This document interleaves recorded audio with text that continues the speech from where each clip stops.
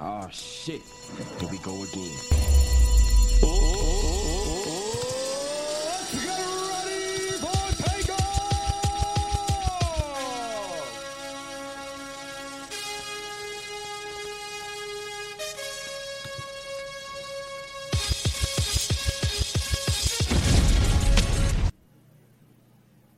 And I think I muted my mic. And we are back again. So after some technical difficulties right there to start, but we are back on the road to glory. I'm your host, Sean, here joined by Steph. Another week behind us.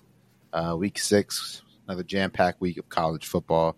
Good week with some upsets, some good games, some blowouts, a little bit of everything. And we're here to recap it all, react to it, break it down, and just talk about pretty much all the major storylines that we found interesting over this past week. But Steph, how you doing, brother? Your Cowboys got cooked last night, even though you're not claiming them right now. But outside of that, Oregon had a bye week, so you were chilling, right? Yeah, it was a stress-free week of football, so I was able to just watch a bunch of games and not really care about who won and who lost. So it was nice. Yeah, those are always fun weekends. I think Florida has a bye week the weekend of my birthday, so that's gonna be dope. I'll be able to just enjoy my birthday stress-free without worrying if they're gonna win or lose, and just Facts. watch all the games and stuff. But yeah, man, get into it. We got a bunch of games to get into here. Before we do get into that, do you have anything you want to bring up? I know Oregon has recently got a crystal ball for a pretty big-time commit, or prospect, I should say. He's not a commit yet. He's a former commit of Arizona. We can talk about that later. We can talk about it now, but I know that was we can get into it later, man. Okay. Before we get into this, I got to talk about the clown of the day. Yeah. Clown of the week. You probably know where I'm going with this. Listen, man. I think I do. Mario Cristobal is an idiot. Listen.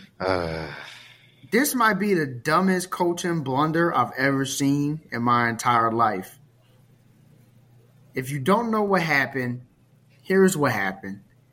Miami is about to win the game against Georgia Tech. They're up. All they have to do is kneel it out. There's about a minute left, or minute 30. All you have to do was take 3 knees and punt the ball away. They wouldn't have had any time to do anything. They might have been able to just kneel it out and make the clock hit 0 without even giving Georgia Tech the ball. But no, that's not what Miami does. They run a play, and guess what? The running back fumbles, and with 26 and Georgia Tech recovers with 26 seconds left on the clock. And guess what happens? They throw a bomb. Somehow a wide receiver gets past all the defensive backs, catches the ball, and scores a touchdown. Georgia Tech wins the game. And honestly, this might be clown of the week or clown of the month, because I can't see anybody else's clownery surpassing this. And here's why. Mario Cristobal did the exact same thing 5 years ago when he was coaching my Ducks. And it ruined our season in 2018. I thought we were going to the playoffs. I didn't think we would go to the national championship or anything like that, but I felt like, okay, we had a pretty good team. It was the 3rd year of Justin Herbert starting. We have all these guys. We're ready to go. We're beating Stanford. The exact same situation. Like down to the last letter. It's crazy how you have a blunder like that and you do it twice. 2018, all we have to do is kneel it out. There's a minute left in the game. We got the ball. You take a knee, the game is over. No, we run a play. Our running back fumbles. Stanford gets the ball, ties it up, and they win in overtime. Is there something wrong with this guy's brain or something? Seriously. I mean, I mean, what are we doing? And this was so crazy because I thought Miami had won the game. I thought it was over. I went to go get food. I'm driving to the spot. Next thing you know, I get there. I'm checking my phone. People are texting me. Twitter's going crazy. I'm like, what the hell is going on? I look at the score, and I'm like, oh, my goodness. Miami lost that game. How did they lose the game? And Twitter was going crazy that night, man. I don't understand. Big Three Twitter had a field day with that one. Yeah, what did you think about this? Because to me, this is clown of the month. I can't see another at least in terms of what goes on the field. I can't see another incident surpassing this for the rest of the season. Right. So, I'm not a big one, obviously, for overreactions, but like, if they had fired him that night, I wouldn't have been shocked, right? Like that is something where you might just have to fire his ass. Like, you're out of here. Like, they would have to do him like Lane Kiffin. Don't even get on the team bus. Yeah, like I get it. Like, I shouldn't say I'm glad they didn't fire him, but like, there's no need to fire him. But like you alluded to, man, this is nothing new with Mario Cristobal. I mean, yep. If you've been following college football for a while now, if you follow Oregon, this is a lot of Miami fans were warned about this. Yeah, he's a great recruiter, sure. But he's outside of probably that, the worst in-game manager. Yeah, he's a horrible game manager. When it comes to developing, he's not a bad developer. I'll give him credit there. I know Oregon has a lot of offensive line draft picks. They had Justin Herbert in the league. They got the D-back Javon Holland in the league. A few D-backs in the league right now played under Cristobal. So he's not a bad developer at all either. But yeah, when it comes to the managing games, to actually winning the football game, he is as inconsistent and as rocky as it gets. I mean, there's times where he'll pull out the big win and he'll have that Miami team looking as good as they've looked this year. But you have times like this as well, and it's just I'm shocked, obviously, because that's just it's a shocking like way that the game could end, but it's not all surprising knowing that it is the Miami Hurricanes and Mario Cristobal. That's just the perfect way for their season. This might ruin their season. Yeah, to derail a little bit. I mean, this is a conference loss. Yeah, it is. I thought Miami had a pretty good chance to go to the ACC championship, but with the way these other teams are looking, you got Louisville, you got Duke, you got North Carolina, Florida State. I mean, these other teams aren't going to lose a dumb game like this. So yeah, I don't know, man. And honestly, this is just the reality of having Mario Cristobal as your coach. A lot of Oregon fans tried to tell Miami fans before, almost 2 years ago at this point, because not this past offseason, but the previous offseason before his first year. And we tried to tell him, like, look, man, he's going to get better players. He's going to upgrade the roster, and you're going to win more games, but you're going to have that one just stupid loss against a team you shouldn't. Yeah. And it's coming true. And there's no reason why this team should have lost against Georgia Tech. Honestly, they shouldn't have even been that close with them. I mean, Tyler Van Dyke threw 3 interceptions. I mean, it was just kind of an ugly game, but they should have won just because they were a better team. I mean, they had the game won pretty much. Yeah, I mean, they outgained Georgia Tech in pretty much every stat category. But the game was over. They had to take a knee. Exactly, but since they couldn't really put them away, the score was still close enough for something like this to happen and cause them to lose. So again, this is just going to happen. This is the type of stuff that takes you from being a playoff team to a team that's just, a good team. Maybe you make a New Year's Six bowl, but you feel a little bit disappointed at the end of the year. But because, man, this is just stuff that can't happen. Mario Cristobal is definitely clown of the week at least. I mean, he's clown until further notice, man. I don't know if anybody's going to top this, man. At least for on the field actions. I mean, unless we have another. I'm sorry to bring this up, but unless we have another Marco Wilson incident. That's the only thing I could see. But even that, I don't know, man, because you're talking about a college-age player versus a 50-year-old man. So I think this passes that, and especially because he did it twice. I think Marco Wilson is smart enough to not do it again. So, this is something that is definitely going to be up there with the Mount Rushmore of clowns for this football season. So that's pretty much all I got to say about that. I want to stick a little bit with Miami for a second, because that loss pretty much dropped them out of the top 4 in the ACC. There's 4 teams. It might have ruined their season. That's what I was going to mention. It didn't actually. So there's 4 teams that are still undefeated in the ACC: Louisville, Florida State, North Carolina, and Duke. Next week, they go on the road to North Carolina.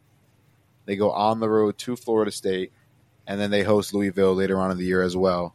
So they play 3 out of those 4 teams, and those teams also have to play each other. I know Florida State plays Duke. I don't know the rest of Louisville's schedule, but Louisville, they have the weak schedule. So Louisville plays Duke, but they don't play Florida State, but they do play Miami. Yeah, they also play Kentucky here's the at thing. the end of the year as well. Do you trust Miami to beat North Carolina, Louisville, and Florida State? I don't, but I'm saying if they do win out, they still technically control their own destiny, and they will. Oh, absolutely. But here's the thing: season's not over. But if they win this game, yeah. Well, yeah, exactly. But that's why I'm saying you need to win the games you should win because Agreed. I don't trust this team to beat all those good teams. I don't either. I mean, this could be a wake-up call, though. Sometimes teams bounce back off of losses. Maybe. Right? Teams are kind of more dangerous coming off of a loss. So North Carolina's playing good ball, here's the thing. I don't want to predict North Carolina now. Well, and this is the thing, too. I mean, we'll talk about the preview next week. I won't I won't be surprised if Miami beats North Carolina because this is just the type of stuff Cristobal does. Like we saw the same thing at Oregon where we beat Ohio State and then lost to Stanford the next week. Stanford was one of the worst Power 5 teams and they beat us and lost the rest of their games. Like they beat us in the 2 cupcakes they played. It was just ridiculous. So, this is just the type of stuff you're going to have to deal with Cristobal as your coach, man. And Miami probably is going to go out and beat North Carolina. They might even win out. It won't surprise me. They're probably not beating Florida State, but I'm just saying it wouldn't surprise me if this team goes out and beats North Carolina. That's all I'm saying. Just because this is just what you get with Cristobal. He'll pull one out against a good team, but he'll have that blunder, like I said. So, they do technically control their own destiny, but they would be in much better shape going into this gauntlet at the end of the year, undefeated. Right. Especially with the way some of these other teams are playing, man. Look, we'll get into Louisville a little later, but I picked Notre Dame and Louisville smacked them. So, look, this ain't no easy conference, man. You got to win these games. So, come on, man. Look, and what's the other sad part? The stadium wasn't even filled, man. It looked terrible out there. Where's the Miami fans at? What are y'all doing? Y'all don't want to see y'all team play? Where they at? They're so loud on Twitter. Yeah, so it's a loud minority, bro. Miami's a city, bro. The state belongs to the flagship. Here's the thing. After the game, when they lost, there was a bunch of Miami Twitter spaces going on with the fans having a meltdown. There was even one that had 1,200 people in it. And they was letting people just kind of complain up there. It was ridiculous. But I'm just wondering where were these people at during the game? Y'all wasn't at the game. Y'all don't even go see y'all team play. I've been in the stadium more times the last few years than Miami fans. What's going on with these people, man? Why is it every time I watch this team play on TV and there's nobody in the crowd? They need their own stadium, bro. They can't get any students because the stadium's 45 minutes away from the campus, bro. The student section is a small percentage of the stadium. You should at least have the whole bottom section filled. They don't even have that filled. Yeah, it's shitty, bro. Let alone the upper shitty deck. Football, shitty stadium. Yeah, they just a terrible fan base. Very nice stadium. No, it's a great stadium. I've been there multiple times. Yeah, it's not for them. But, y'all fan base is weak, bro. Y'all fan base is weak. I mean, there's other They had a lot fan of recruits bases. there too, man. That was a big recruiting weekend. Yeah, I for know. Big recruit weekend. And that's the other thing, too. How do you look at this and say, I'm going to go play for this team? them. They got a commit earlier today, Nye Carr. He's pretty good too. I don't know if you saw that. Look, like I'm wondering if these people watch football. Like, do these recruits watch football? Like, bro, Cristobal has these crazy blunders every year. Like, you're not gonna win your conference. You're not gonna go to a natty. I don't understand what these people are looking at. So, I mean, I think it's a little bit deeper than that. I think you're right to some extent, but I think it's a little bit deeper than that. But you're right. I get it, but at the same time, I don't. Like, I'm here to win. I'm not here to be like playing around with Georgia Tech. A lot of people go to Alabama and Georgia because exactly. I would be one of them. I'd be at Georgia. Just saying. Look, I'm just saying. I get you. I got you. You go, especially if you play defense. You go there. You're gonna be one of the top people drafted, and you're gonna win, and you learn from the best. Right. Me, I'm a play for home. If I'm a 5-star, I'd play for Rutgers. Yeah, you out your damn mind. Yeah, well, you probably suck, but I'm getting drafted. I'm going to a league meet. I mean, here's the thing: regardless. if I play defense, I might play for Rutgers. But if I play a wide receiver or anything on offense like that, quarterback, no, you out your damn mind. If I'm program changing, if I'm that good, yeah, I'm going. I don't care. If I'm average, if I need to be developed, because here's the thing. I got you. You think you program changing until Greg Schiano got you running that 2002 offense and you in single back formations where you need to be running that spread and doing RPOs and he got you running single back like it's Madden 04. Man. Chill on. I'm just saying that's what you're gonna look like. You'd be better off going to like Western Kentucky or something where they I'm telling you, where you gonna throw for a bunch of yards and you gonna get drafted. Where you play quarterback for Rutgers. Ain't nobody drafting you from Rutgers. Just saying. Oh man, nah. If I'm generational, that's not true, man. I'm taking Rutgers to the natty. It is, bro. I don't care, bro. We've seen Rutgers peak, man. I know what we can do, man. Yeah, and the offense was behind a running back when it was at that time when you were able to. Let's get out of La La Land, man. Let's get out of fairy tale land. Yeah, you need to get out of fairy tale land. I'm living in reality. I play wide receiver. I'm right at Ohio State. You know why? Because they got good wide receivers and they all get drafted. Look, just saying. I'm going to the league regardless, man. They'll find talent, man. The NFL finds talent.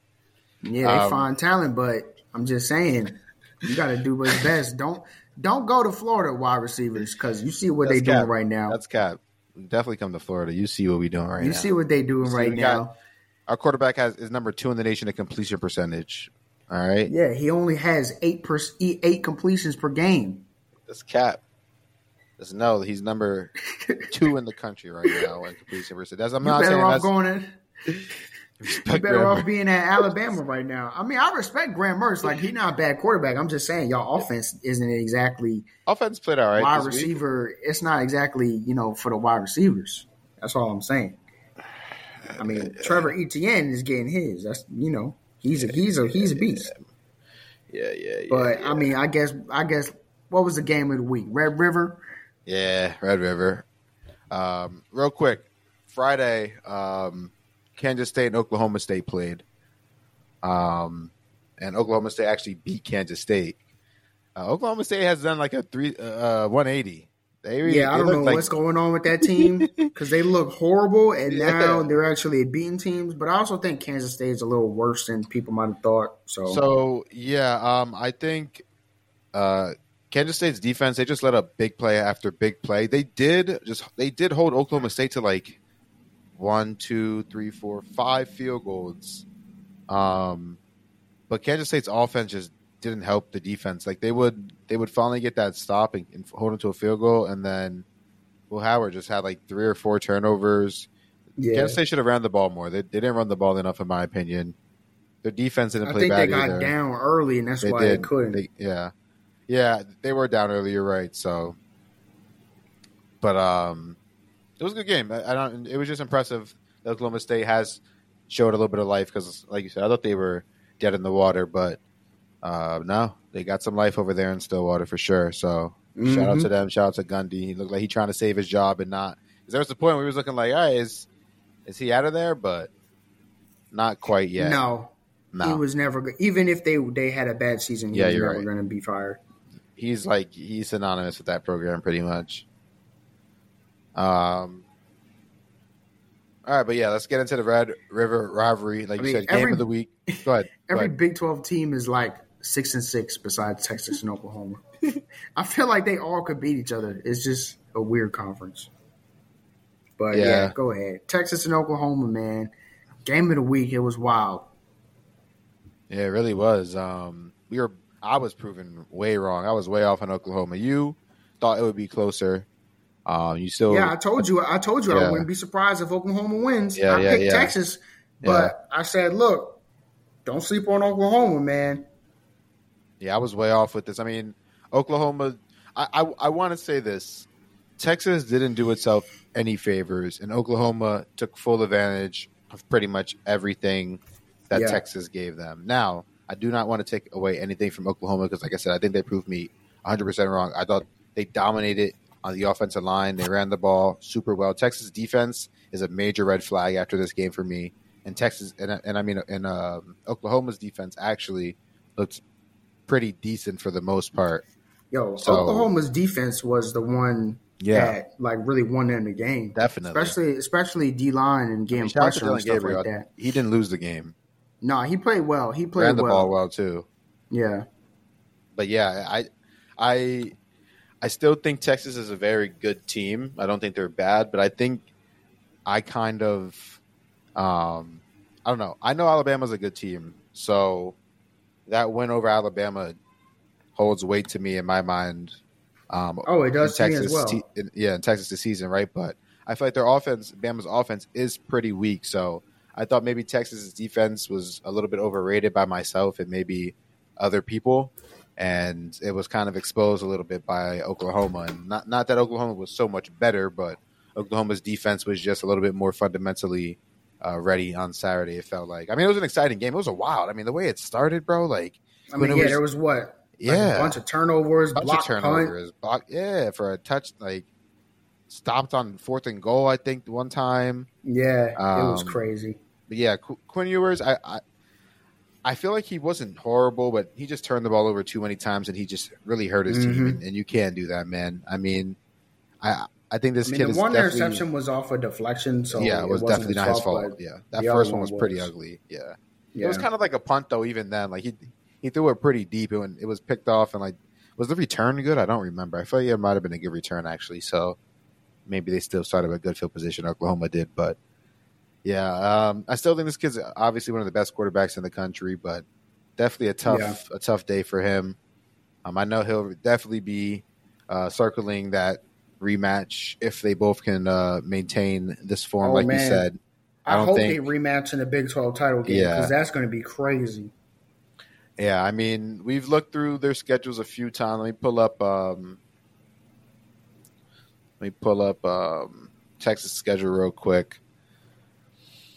They're at Houston next week. Then they're at home versus BYU and Kansas State. They're on the road to TCU. They're at Iowa State, and then they end the season at home versus Tech.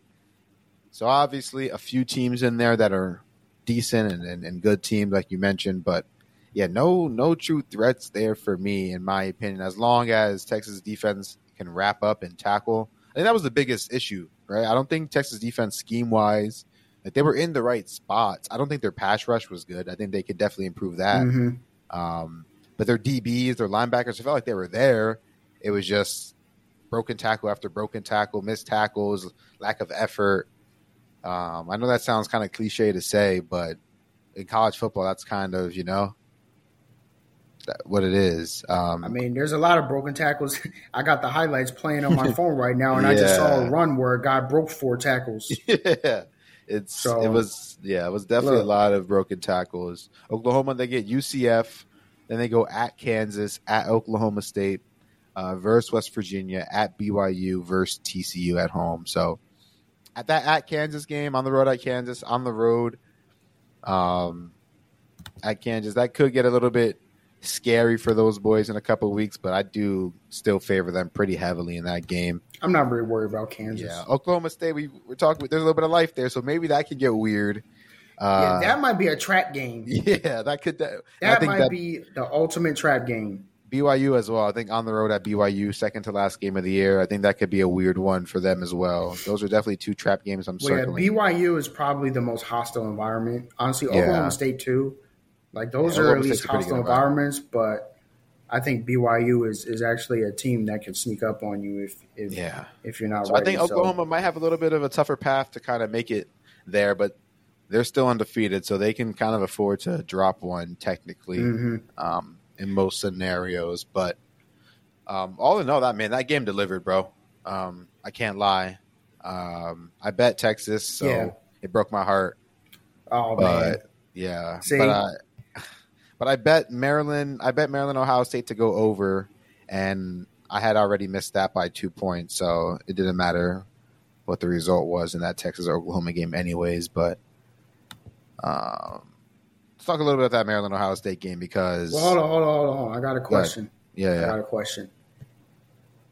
What if Oklahoma goes undefeated right. and loses the Big 12 title game? Do both teams deserve to be in the playoffs? Against Texas, of course. Like if Texas wins out, Oklahoma wins out, they meet in the Big 12 title game for a rematch, and Texas beats Oklahoma. Do both teams deserve to be in the playoffs? So I'm not asking you if they will be in there. I'm asking you, do they deserve to be in the playoffs? Yeah.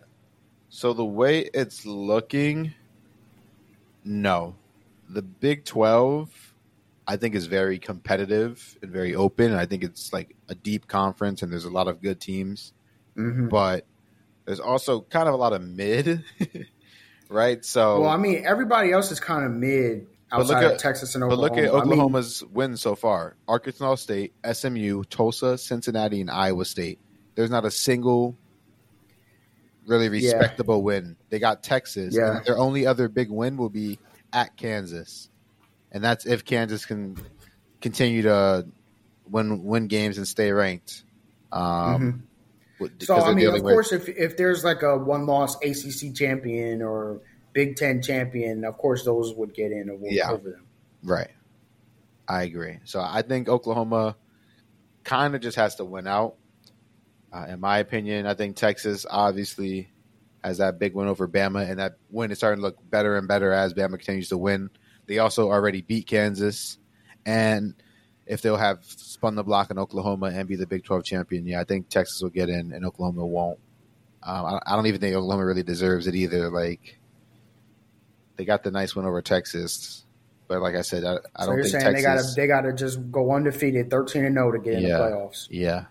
Yep. Pretty much. Although I agree with you. I will admit I was wrong about them. They are a much better team. Yo, look, than I thought they man. were. The Shout out fans to were them. like turning on Venables and stuff after 1 year. I'm like, listen, guys, he's gonna be fine, man. Yeah, that defense is ready to play. Yeah, he's gonna get that defense right. You gotta at least let him get some guys in there. I'm just wondering, like, do people know how any of this works? All of Oklahoma's players left after Lincoln Riley left, and their defense wasn't really good to begin with. So you lose the good players on that terrible defense, and you expect this team to be good the next year? Like, no. So give it time, and this is a completely different team. They actually can play complementary football. They're solid on both sides of the ball. And I told you, don't be surprised if they beat Texas because here's the thing.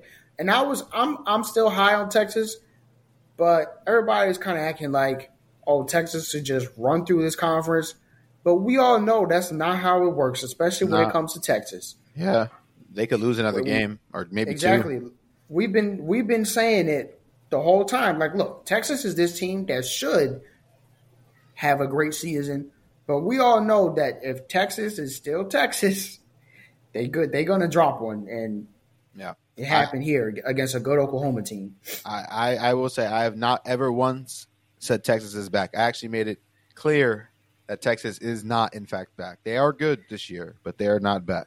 Well, yeah, you're not back, especially you lose to your rival. Yeah, a lot of people were after they beat Bama. Oh, no, Texas is back. No, Texas is not back. We've seen this before. We've seen Texas have the big win. Texas is good. Texas for sure.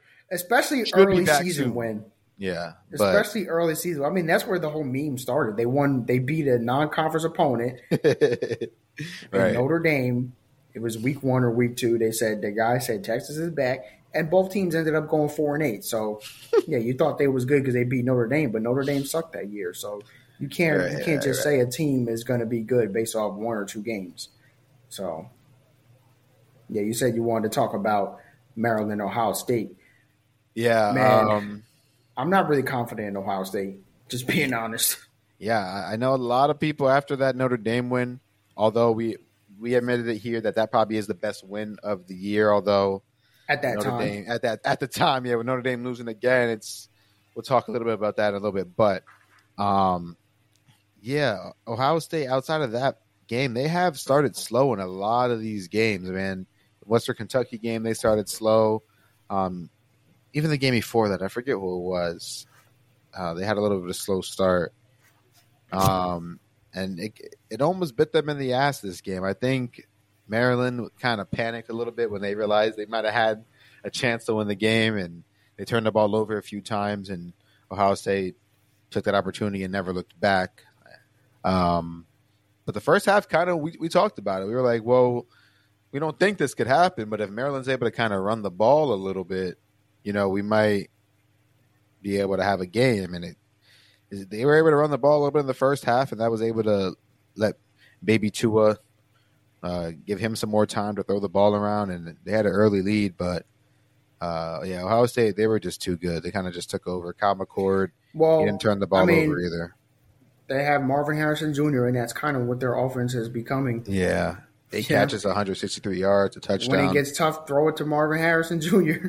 So I don't know, man. I just feel like outside of him, I mean, we know Mika Ibuka's a good player, but I don't know, man. I'm not really confident in this team. Defense is good enough, in my opinion. I think it's playoff caliber, that good enough where they can, with the best offenses in the country this year, Ohio State seems. I think so as well, but I'm not really confident that this team beats Michigan. Yeah, I'm not. I think Michigan that's can going to be bully the test them for again. that defense. I mean, we thought last year that the Ohio State defense was going to improve. It was kind of shaky, and then Michigan tore them apart. So it's looking improved this year finally. But you're right. I mean, that is going to be the true test on if this defense truly is playoff caliber. If it is as good as it seems to be. Because I don't really trust the offense too much to put up a lot of points in big games against teams with better defenses. Shout out to Maryland though. I do think Maryland showed that they are a for real team. Let's look at the rest of their schedule. They get Illinois at home next week. They're on the road to Northwestern. Then they play at home versus Penn State. That could be a scary game for Penn State. We've talked about it a few times. Penn State may be a team that wears fake chains and watches. So then they're at Nebraska, at home versus Michigan, and then they're at Rutgers. So I guess their 2 biggest games, Penn State and Michigan, 2 top 10 teams. They get both at home this year. So I think they'll beat Penn State, but Michigan, I'm not so sure, Michigan's man. too good. Yeah, Michigan's too good. Maybe. I mean, Michigan hasn't really shown signs of being in dogfights with these weak teams. So that's what gives me confidence. They kind of are just cruising. Like, they might not be putting up 50 burgers every game, but they're not really showing any danger of losing or anything like that. They're playing well every week. So I don't know, man. Like, this Ohio State team, without a super dynamic quarterback, it makes me nervous. Like, if I'm an Ohio State fan, I don't know. I'm really not confident that this team goes out and beats Michigan. Yeah, I could agree with that take for now. We'll see how it plays out down the road. I didn't get a chance to watch Florida State. They rolled Virginia Tech 39-17. So sure, there's no way I'm watching. There's no way I'm watching a single snap of Virginia Tech football. No offense. I seen the Trey Benson ran for 200 yards on 11 carries. That's insane. Yeah, he's Florida a beast. State Florida State was kind of struggling to run the ball earlier on this year, so I know they had a bye week last week. It seems like they were able to get that right. But it's Virginia Tech, like you said. They're trash. So that brings me to the little bit of Pac-12 after dark action, man. This is a game that I actually did not watch live, but I went back and I watched the extended cut of the highlights. It was like 25 minutes long, condensed version of the game, just because it was wild. I looked at the store like, what happened? But USC survives. They escape against Arizona 43-41. Wow. I'm sure your ass was tuned in praying. So talk to me a little bit about this game, because it looks like Arizona led in all the statistical categories this game. But they still wound up losing. Maybe, I mean, Caleb Williams just seemed like he was a difference maker. Like, as long as exactly. I mean, if USC has an average quarterback, they're probably a 7-5 team. Seriously. And what did I tell you last week about Arizona's quarterback? 5 touchdowns, the 300 backup yards. Quarterback. I said the backup quarterback is probably better than Jalen DeLaura. You did say that. And he was dealing. He played pretty well. Bro. I mean, the guy looks like he's 5'8". He's short as hell. But, man, look, he was playing well, man. USC's defense is so bad. I don't get it. If there's a team I'm really not confident about, it's USC. I don't know how this team is going to beat anybody. I don't know how they're going to beat Utah without Cam Rising, because Utah got that good defense. Look, that's the ultimate matchup would be USC versus Iowa, because it's just all offense versus all defense, and then the terrible defense versus the terrible offense. But guess what? We do have our own Iowa in the Pac-12, and they're called Utah because they don't have Cam Rising right now. So I don't know when they play if Cam Rising will be back by then, because they haven't really shown any sign of playing him. But, man, I don't know. This team might lose to Oregon and Washington. Yeah, maybe. You're right. Or USC's defense is not good enough to dominate. Their offense They're terrible. The offense did the defense no favors earlier on in the game. The defense wasn't playing horrible to start, but the offense was just, I mean, they fumbles, bad snaps, Caleb Williams interception. They weren't like, so if USC started scoring points out the gate, I think the defense kind of maybe would have settled in. I mean, they only gave up 11 points in the second half. They gave up 14 in overtime. Yeah, if USC scored on their first few possessions, the score might have probably been more like 41-28. Yeah, I instead think so too. Being in overtime with them. But Arizona made a bunch of mistakes. You're right. I think notably not going for 2 in overtime.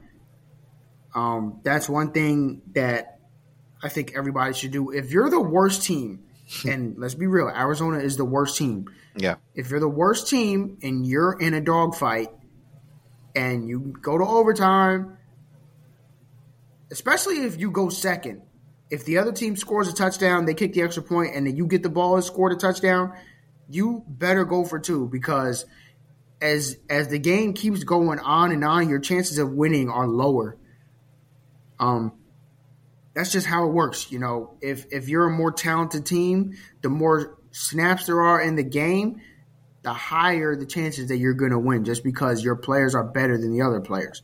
So if you're the worst team like Arizona, you should go for 2. They didn't go for 2 and try to put the game away, and I think that's where they lost, because they had all the momentum, and in that moment, I think that was their shot to win the game. Once they didn't do that, my confidence in Arizona went down, because you just know that Caleb Williams, being the best player in the country, is going to make the play to win the game, and that's exactly what he did. And especially at the end there, man, that 2-point, I don't know if you saw that 2-point conversion play at the end where they did that stupid toss. That was the worst play call I've ever seen. I don't know what they thought was going to happen by doing that. USC blew that up immediately. I know that was terrible, and that's a play you maybe do if it's 1 yard you need to get, but from the 2.5, no. And that's a play where you do if you have a fast guy. You're not faster than those guys on USC. Maybe if you have a really fast guy, you put the ball in one hash, you do the toss to the wide side, and your guy can outrun the team. But no, not when you need 2.5 yards, and not when you're going against USC. They should have did some kind of pass play, and to give their quarterback the option to run it in as well. I mean, hello, duh. What are you doing? That if Mario Cristobal wasn't Clown of the Week, that might have been Clown of the Week. Jed Fish for doing that play. But I don't think that was a whole rant worth, but that was terrible by Arizona. So USC escapes. I think the story is just still going to be how bad their defense is. And it's probably going to continue every week until they play in Oregon or Washington, and we'll see what happens then. All right, I think that's fair. Like I said, I think Caleb Williams is good enough to beat these lower tier teams by himself, and they'll continue to probably beat those teams. So they do play Notre Dame next week. So okay, yeah. So all we can do is see how they play against these good teams. That's going to be interesting. I do think USC's defense is a little bit better than we're giving them credit for. I think they've dealt some unlucky hands here and there. I don't think it's terrible. I'm not going to say it's good, but it's terrible. Out of the top teams, they might not have a bad defense, worse than the country bad, but out of the top teams that we're talking about maybe making the playoffs, top ranked teams, it's the worst. It's terrible. It's the worst. Fair. Let's keep it in the Pac-12 with that UCLA upset over Washington State. Washington State was on the road trying to stay undefeated. Dante Moore making his second start as starting quarterback of the Bruins. Looked a little bit better. Still threw 2 picks. One of them, he did. Fortunately, was a pick six right before halftime. Yeah, this guy was coming off the edge, and he just threw the ball right to him, and he ran it back. But, I mean, we saw flashes, man. We saw him make a few throws here and there. That the touchdown throw, it was okay. He lobbed it a little bit. The guy was wide open. He just seemed like he just kind of wanted to fold it in there and get a touchdown. But, he had a couple throws on the run, moving right, moving left. He stepped up in the pocket and had a nice throw in this pocket, 25 yards down the field to his tight end or something. So he flashed. He played well. But I think, obviously, the real stars of this game was the UCLA defense. The game was pretty ugly in general. Credit to UCLA's defense for making it that way. But Washington State, man, a lot of mistakes. Cam Ward wasn't really himself. They had opportunity there on 4th and 1 to convert, to continue the drive, and potentially win the game. And it kind of just seemed like it was a half-assed effort on that last play. There was no sense of urgency to convert. Obviously, it was kind of blown up a little bit, but kind of felt like there was a gap there that he could have hit, but he kind of hesitated or something. Just a weird and ugly game, but UCLA able to come out on top and give Washington State that first L. Dominoes are starting to fall in the Pac-12. We're starting to see some of these teams get their first losses. Oregon State, Washington State over the past couple of weeks. What are we down to that final undefeated 3 now with Washington, Oregon, and USC? We're seeing USC being close to losing, maybe potentially next week against Notre Dame. We'll see. But, yeah, man, what are your thoughts about this game and just the overall implications that it has on the Pac-12? 2 major takeaways. Cam Ward Heisman conversation is over, and we got to put some respect on UCLA's defense because they haven't really been allowing much points every week, and I think this is one of the underrated things going on in the country, mostly because people aren't watching UCLA, and a lot of their games are on Pac-12 Network. So, a lot of people can't watch them, but that's a different conversation. But yeah, man, they played pretty well. Like you said, Dante Moore showed flashes. Because remember, Washington State scored 17, but they got a pick 6. So UCLA's defense only allowed 10 points. Right. I think if they only allow 10 points, they should be able to beat pretty much everybody. Now, they have an interesting game against Oregon State coming up next week. So I think this one is going to be big. We're going to learn a lot about UCLA next week. I think Oregon State maybe has a defense better than Wazoo. I mean, they're probably about the same level. I think Oregon State's defense is a little bit more. Maybe not. I don't know. I think if UCLA's defense plays how they've been playing, here's the thing: are they going to be able to handle Oregon State up front? Because this is almost like the opposite matchup. Wazoo is more of a passing team. Oregon State is more of a running team. Right. So it's a different matchup. So my thing is UCLA going to be able to hold up in the front 7? So that's just my question. I'm not making a pick here or saying who's going to win or lose. I'm just saying this is an interesting game to watch going into next week. It's going to be a ranked matchup. So hopefully it's not on freaking Pac-12 Network so everybody can see. That's an interesting game going into next week. So, yeah, my main 2 takeaways are put some respect on UCLA's defense and sadly the Cam Ward Heisman conversation is over. Yeah, it was fun while it lasted. Still super electrifying. It lasted a week. Like 2 weeks. Right? They played Oregon State like 2 weeks ago. So that was nice. Yeah, I guess. Oh man, but let's talk a little bit about that Notre Dame versus Louisville game. We teased it a few times. Jack Harlow storming the field after the big win.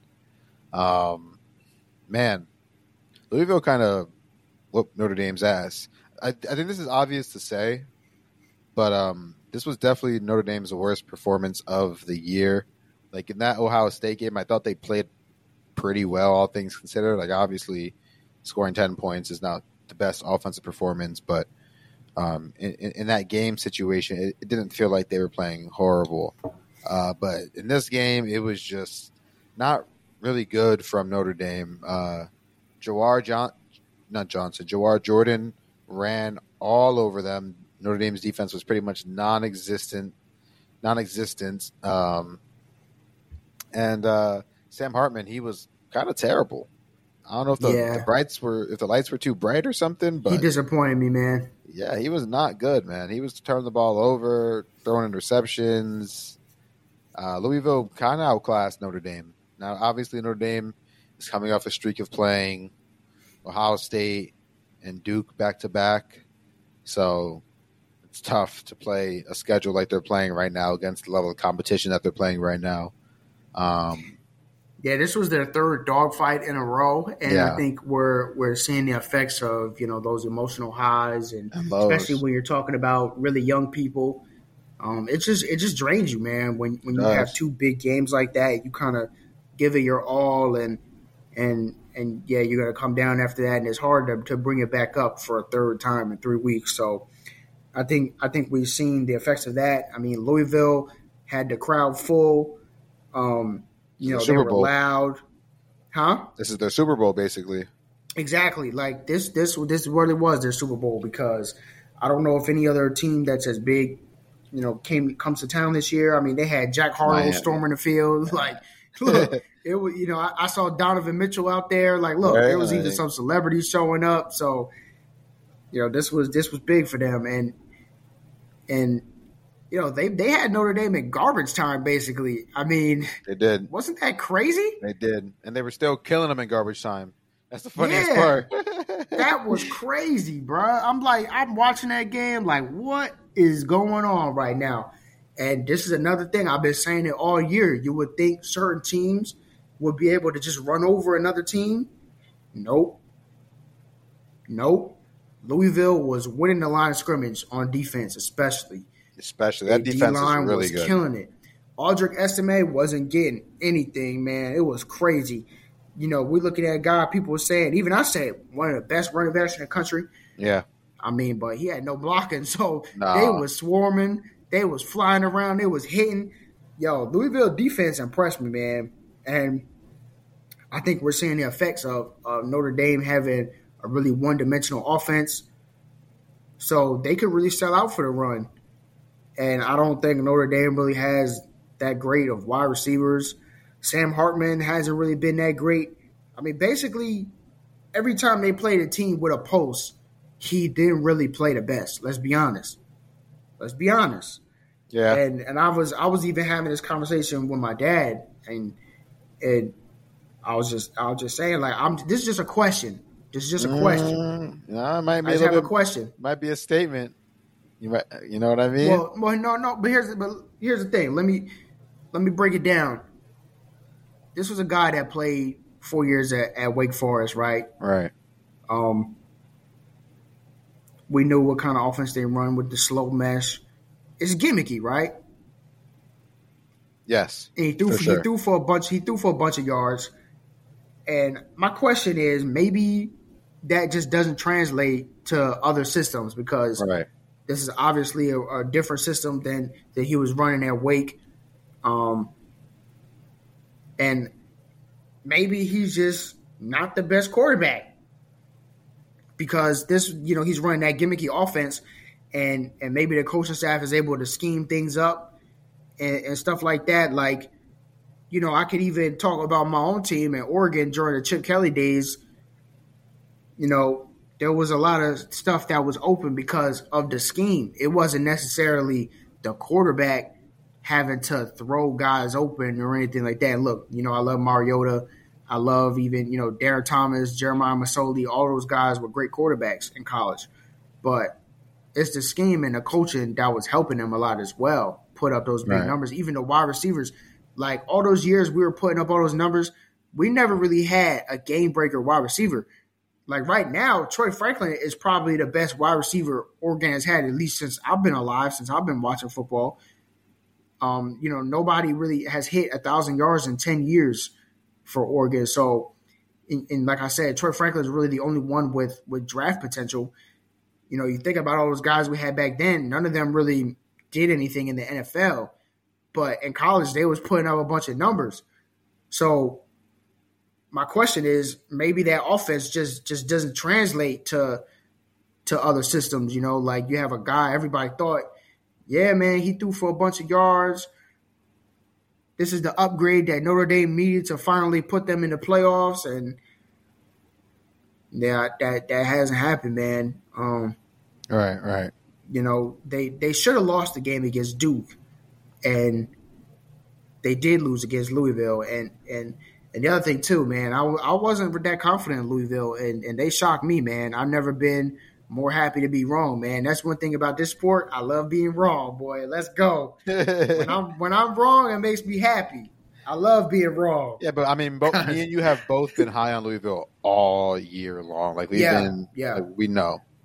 Oh, of course. Like, look, but going into the game, I was kind of like, man, I don't know if they're going to do it, because they wasn't really, running over teams. I felt like they should have been running over if they're the caliber of team that they should be. If they're a team that should go 10-2, 11-1, hopefully make the ACC title game with that weak schedule. So I was like, I don't know, man, if they're going to beat Notre Dame.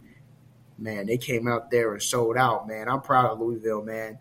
And they was running the rock too. That's the thing. That's a big statement. Hell, man. Jawar Johnson, he is fast, boy. Yeah, what a running back. What a player he is. I mean, look, 21 carries, 143 yards, 2 touchdowns, and that one that was the dagger. Man, that was crazy, man. The way he ran to the outside, then cut up the field, he is. It looked fake. It looked like a video game. Yeah, man. Listen, let's go, Louisville. I hope that Riley Leonard gets healthy, because that game against Duke, that's one of my most anticipated matchups. Personally, that's a game that I'm really looking forward to. I was going to say, Go ahead. My fault. No, what's your question? I was going to say, how are we feeling about Louisville for real now? Now we see them with a big win over Notre Dame. Do we actually think they can? I feel better about it, man. I mean, look, they go to Miami late in the year. I might have to go to that. Yeah. I might have to go to that. I might have to pull up on you. Don't get mad at me if you see me wearing red. Just say it. If you see me on TV wearing red, don't get mad at me, because I'm definitely not rocking with the Hurricanes in that scenario. But yeah, I'm looking. Duke versus Louisville. That's one of the games I'm really excited for, and that's in 2 weeks. So, Right. or in 3 weeks, Louisville has a bye. So, man, this team, and I told y'all, what did I say preseason? I said this is the sleeper in the ACC. Mm-hmm. Now it's not even really a sleeper. No. You beat Notre Dame, you're undefeated, you're 6-0. Now the expectation is to win these games. I wouldn't be surprised if they lose to Miami. But listen, this is a good football team, man. Honestly, my dream would be for the ACC title game to be Duke and Louisville, but I don't think that's going to happen. That would be awesome, man. That'd be a freaking that basketball would just ACC be amazing. championship. Yeah, that would be amazing, bro. I mean, look, the basketball schools in general is going crazy this year. We got UCLA, we got North Carolina, Duke, Louisville. I mean, what's going on right now? So, I mean, even Kentucky's 5-1, even though they got smacked by Georgia. We could get into that. But yeah, man, I'm excited about this Louisville team. Yeah, they definitely can have some prospects to shake up the ACC and make it weird for Florida State up there. Jeff Brom is the coach, right? He's the head coach at Louisville? Yes. Okay. And this is his first year as their coach, if I'm not mistaken. So yes. And their quarterback is a transfer from Cal. Yeah, but he was also at Purdue with the head coach, I think. So yeah, it's like his third school. Jake Plummer, something like that. Yeah, Bad. He had a pretty decent day. He was pretty efficient. Yeah, I mean, he was a solid quarterback. He had one. He was even solid on Cal, but Cal just sucks. So he's having better success on a better team. So shout out to him. He's a smart guy. Does Cal suck? Yes, Cal is terrible. Can't stand Cal. All right, let's hop on over to the SEC now with one of the other bigger games of the week. Alabama was on the road at Texas A&M looking to find a win, and they did. I picked this one right. I was kind of pretty much all over this game. It went exactly how I thought it would go, and I want to make a few points here about Jalen Milroe, the quarterback, because he had a great game. Outside of that one interception that he threw, fantastic game from him. His offensive line was giving him no help. He was getting destroyed. That interception came after he had got blindside, literally destroyed from the back paws. Yo, just go ahead, man.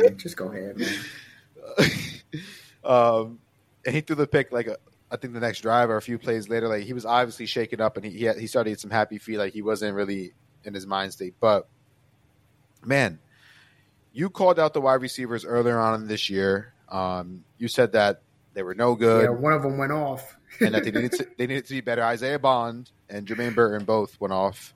And I don't think you were wrong. I think they definitely were underperforming and not living up to the standard that Bama has had recently at the wide receiver position. But man, I just know the names on that roster that's playing wide receiver. I'm very familiar with both Jermaine Burton and Isaiah Bond, and I know the talent that they both have. I mean, Jermaine Burton, 9 catches, 197 yards, and 2 touchdowns. I mean, that was a hell of a game, and that's what they needed to do, man. They were not helping Jalen Milroe earlier on in the season. They were not getting open. They weren't separating. They weren't catching the ball. So, of course, this quarterback that already struggles throwing the ball is going to struggle even more. Now they're being more quarterback friendly. Now they're separating. Now they're being explosive. And now Bama's offense is finding a rhythm. It's just now their offensive line was a turnstile. I do want to give credit to Texas A&M's defense, specifically their front seven. Those guys are fast. They were flying around everywhere. They were in the backfield all day. It felt like the defense did enough to win that game, but A&M's offense, as it has the past few years, betrayed them. I don't want to say it was bad offense, but it just wasn't enough. It wasn't efficient enough, and Bama's defense made the plays. Caleb Downs had that huge interception in the third quarter after it looked like Texas A&M had some momentum. It was a good game, though. This was actually a really solid football game. Felt like a real SEC football game environment. Yeah. competition. You know, A&M has one of the top environments in the country. But I think a big takeaway for me is game management. What did I say when I was picking? You can't trust A&M because you can't trust their coaching staff. Jimbo Fisher, dude. I mean, if there was a list of clowns, I mean, he not that high on the list this week, but like, look, if you in plus territory and it's 4th and short, go for it. That's another rule. I talked about the 2-point rule. When you're the worst team in overtime and you scored a touchdown, you go for 2 to put the game away. Right. This is another rule that coaches need to follow. If you're in plus territory, you're, you know, in the no man's land where it's kind of too long for a field goal but too short to punt, and it's 4th and short, you go for it. Not if it's 4th and 8. Okay, if you're on the 40, 45-yard line and it's 4th and 8, I'm not mad at you for punting. But it was like 4th and 3, and he punts the ball. Dude, go for it. What are you doing? I mean, you have talented guys on your team that you should be able to at least give them a chance to make a play. Yeah. Like we know Evan Stewart's a talented wide receiver. What's the other receiver's name? They got talented guys, man. Arian Smith, the running back. And that's his name. Anaya Smith. Anaya Smith. That's the other name I was trying to think of. Like, look, you got guys on offense, man. I don't know, man. Like I said, you're in that no man's land. It was like 4th and 2, 4th and 3. You go for it. You don't punt the freaking ball in that situation, man. Especially in a tight game, like you don't want to just give them the ball back. You know, because your net punt gain is not going to be that high. You're on the 40. No, you're going to get what? If you get a touchback, it's going to be like 20 yards net, 20 net yards. Like, what are you doing? So I mean, it's a difference, but not enough where it's like, it's not even worth punting at that point. It's not worth it. Yeah. And the other thing, Alabama's defense, definitely one of the top defenses For sure. Their They showed out. was getting in there. Texas A&M could not block them. I don't know. Nobody could block them. Bama's line couldn't block A&M either. Yeah. Well, that's what I was about to say. I'm like, I don't know if A&M's line is bad, but I mean, Alabama's D-line was killing them. Yeah, they were I mean, I don't know. Yeah, this is just typical A&M. You just think, oh, this is the time A&M should get them. No, A&M can never do it. Alabama looks like they're in the driver's seat in the SEC West, right? Correct? They're in the SEC West? Yes. Nobody in their division seems to be able to be as good as them to beat them or have a better record than them, especially with LSU having lost. Yeah, that's where we're going next to. So it looks like Alabama's going to Atlanta.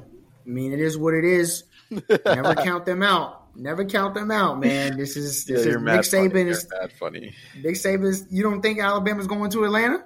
I mean, I'm not saying I don't think they're not. It lines up for them. It's just the way you said it, and it's just, like you just said it so matter of factly. Like I don't look, and we'll talk about LSU in a second, but I'm just saying anything is possible. Alabama's defense, it really impressed me.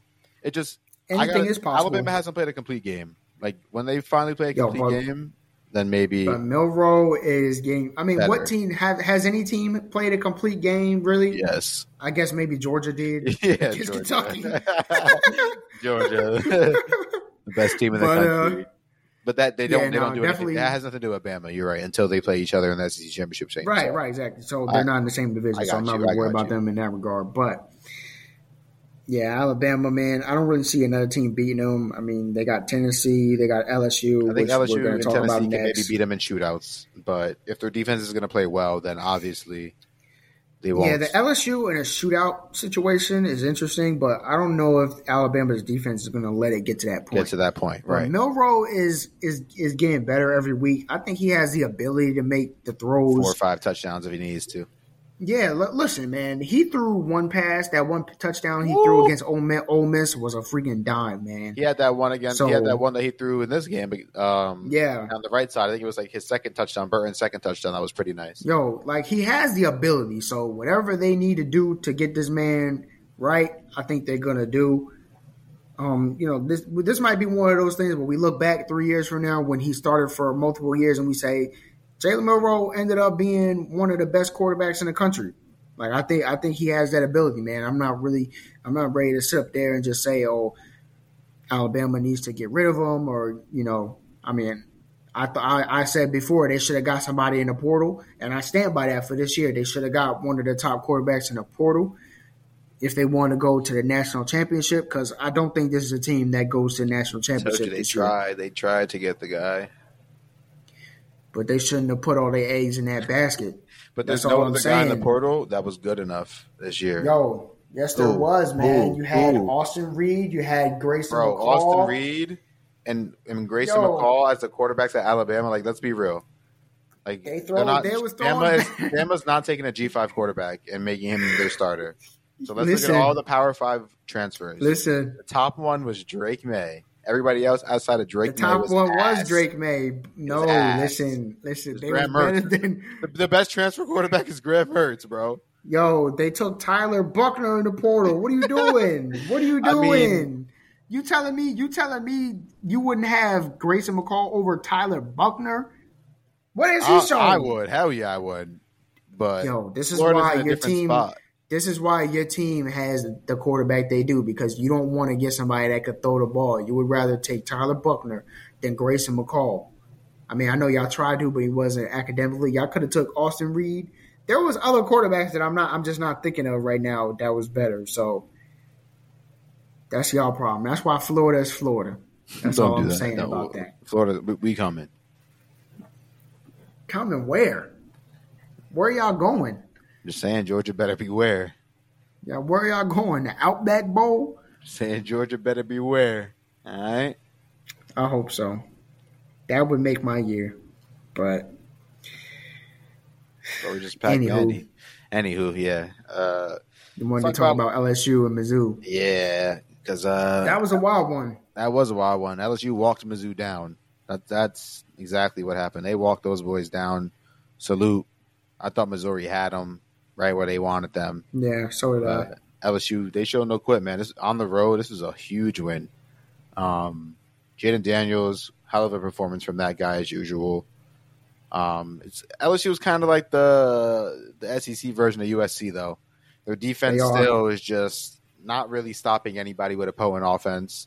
Although it did make enough plays, got an interception, forced that big fumble, like in the last 2 minutes, which I don't think they forced a fumble. Actually, they got a strip sack, and then they got the pick at the end of the game, like under a minute, pick 6 to end the game.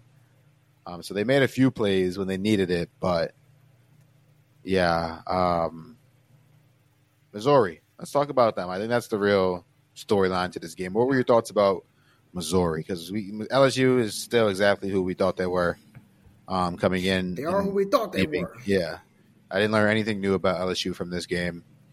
We knew their defense was bad. We know that Jaden Daniels is a good quarterback, and Right. they have good players on the outside. So, like, that doesn't surprise me. But I don't know.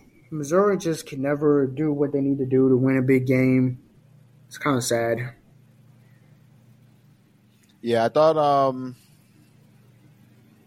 their defense was kind of exposed a bit. Coach Yeah, they Eli were. Drinkowitz as well. I think he was kind of just outcoached as well. I thought the 2 interceptions also were kind of the difference maker in this game. Obviously, the last interception was kind of, I'm not going to call that garbage time because they were only down by 3 points. They were backed up all the way, but yeah, I don't think Brady Cook, he threw the ball 50 times. They ran the ball well. They ran it for 114 yards. Luther Burden, he got loose. He had 150 yards, but yeah, Missouri's defense got shredded. They turned the ball over twice. Story of the game.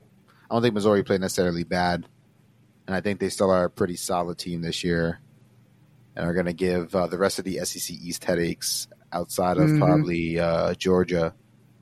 But yeah, real quick, Georgia cooked Kentucky. What was the final score of that? 51-10, 51-13.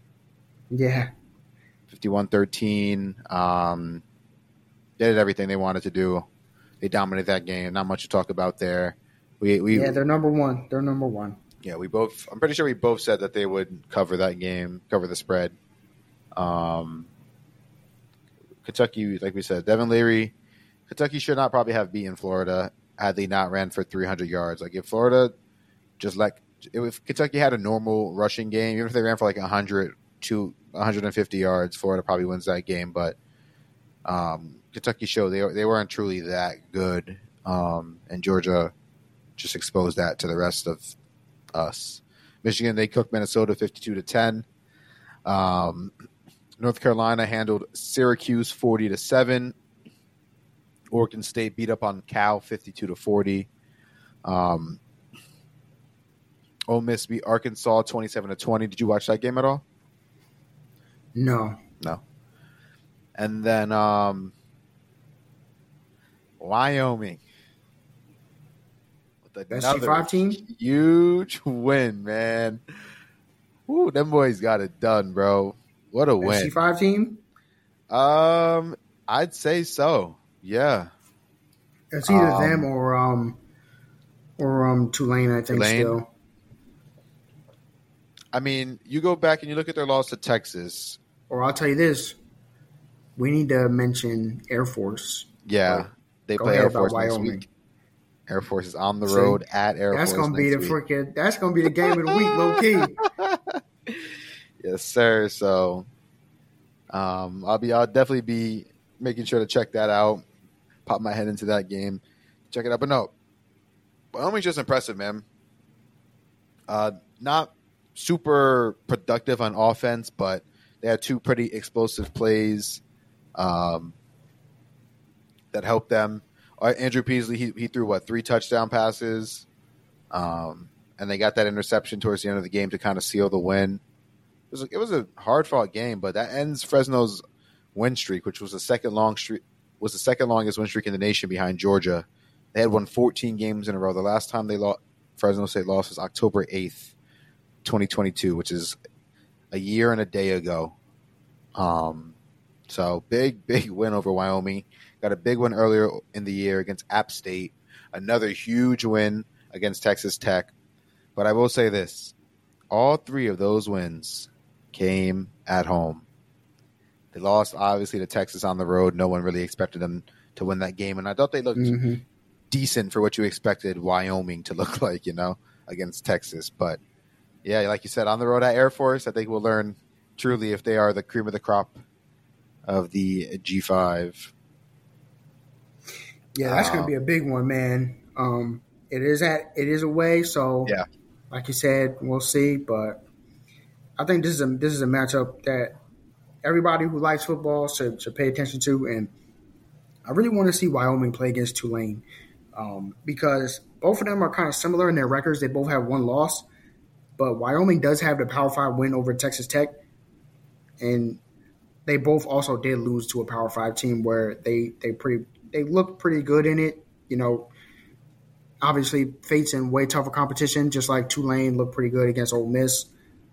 And with a backup quarterback, by the way. So you got to factor that in. But I really want to see Wyoming play Tulane. Hopefully that can happen during bowl season. But, I mean, if the season goes the way both of these teams want it to go, then one of them will be in the New Year's Six. So.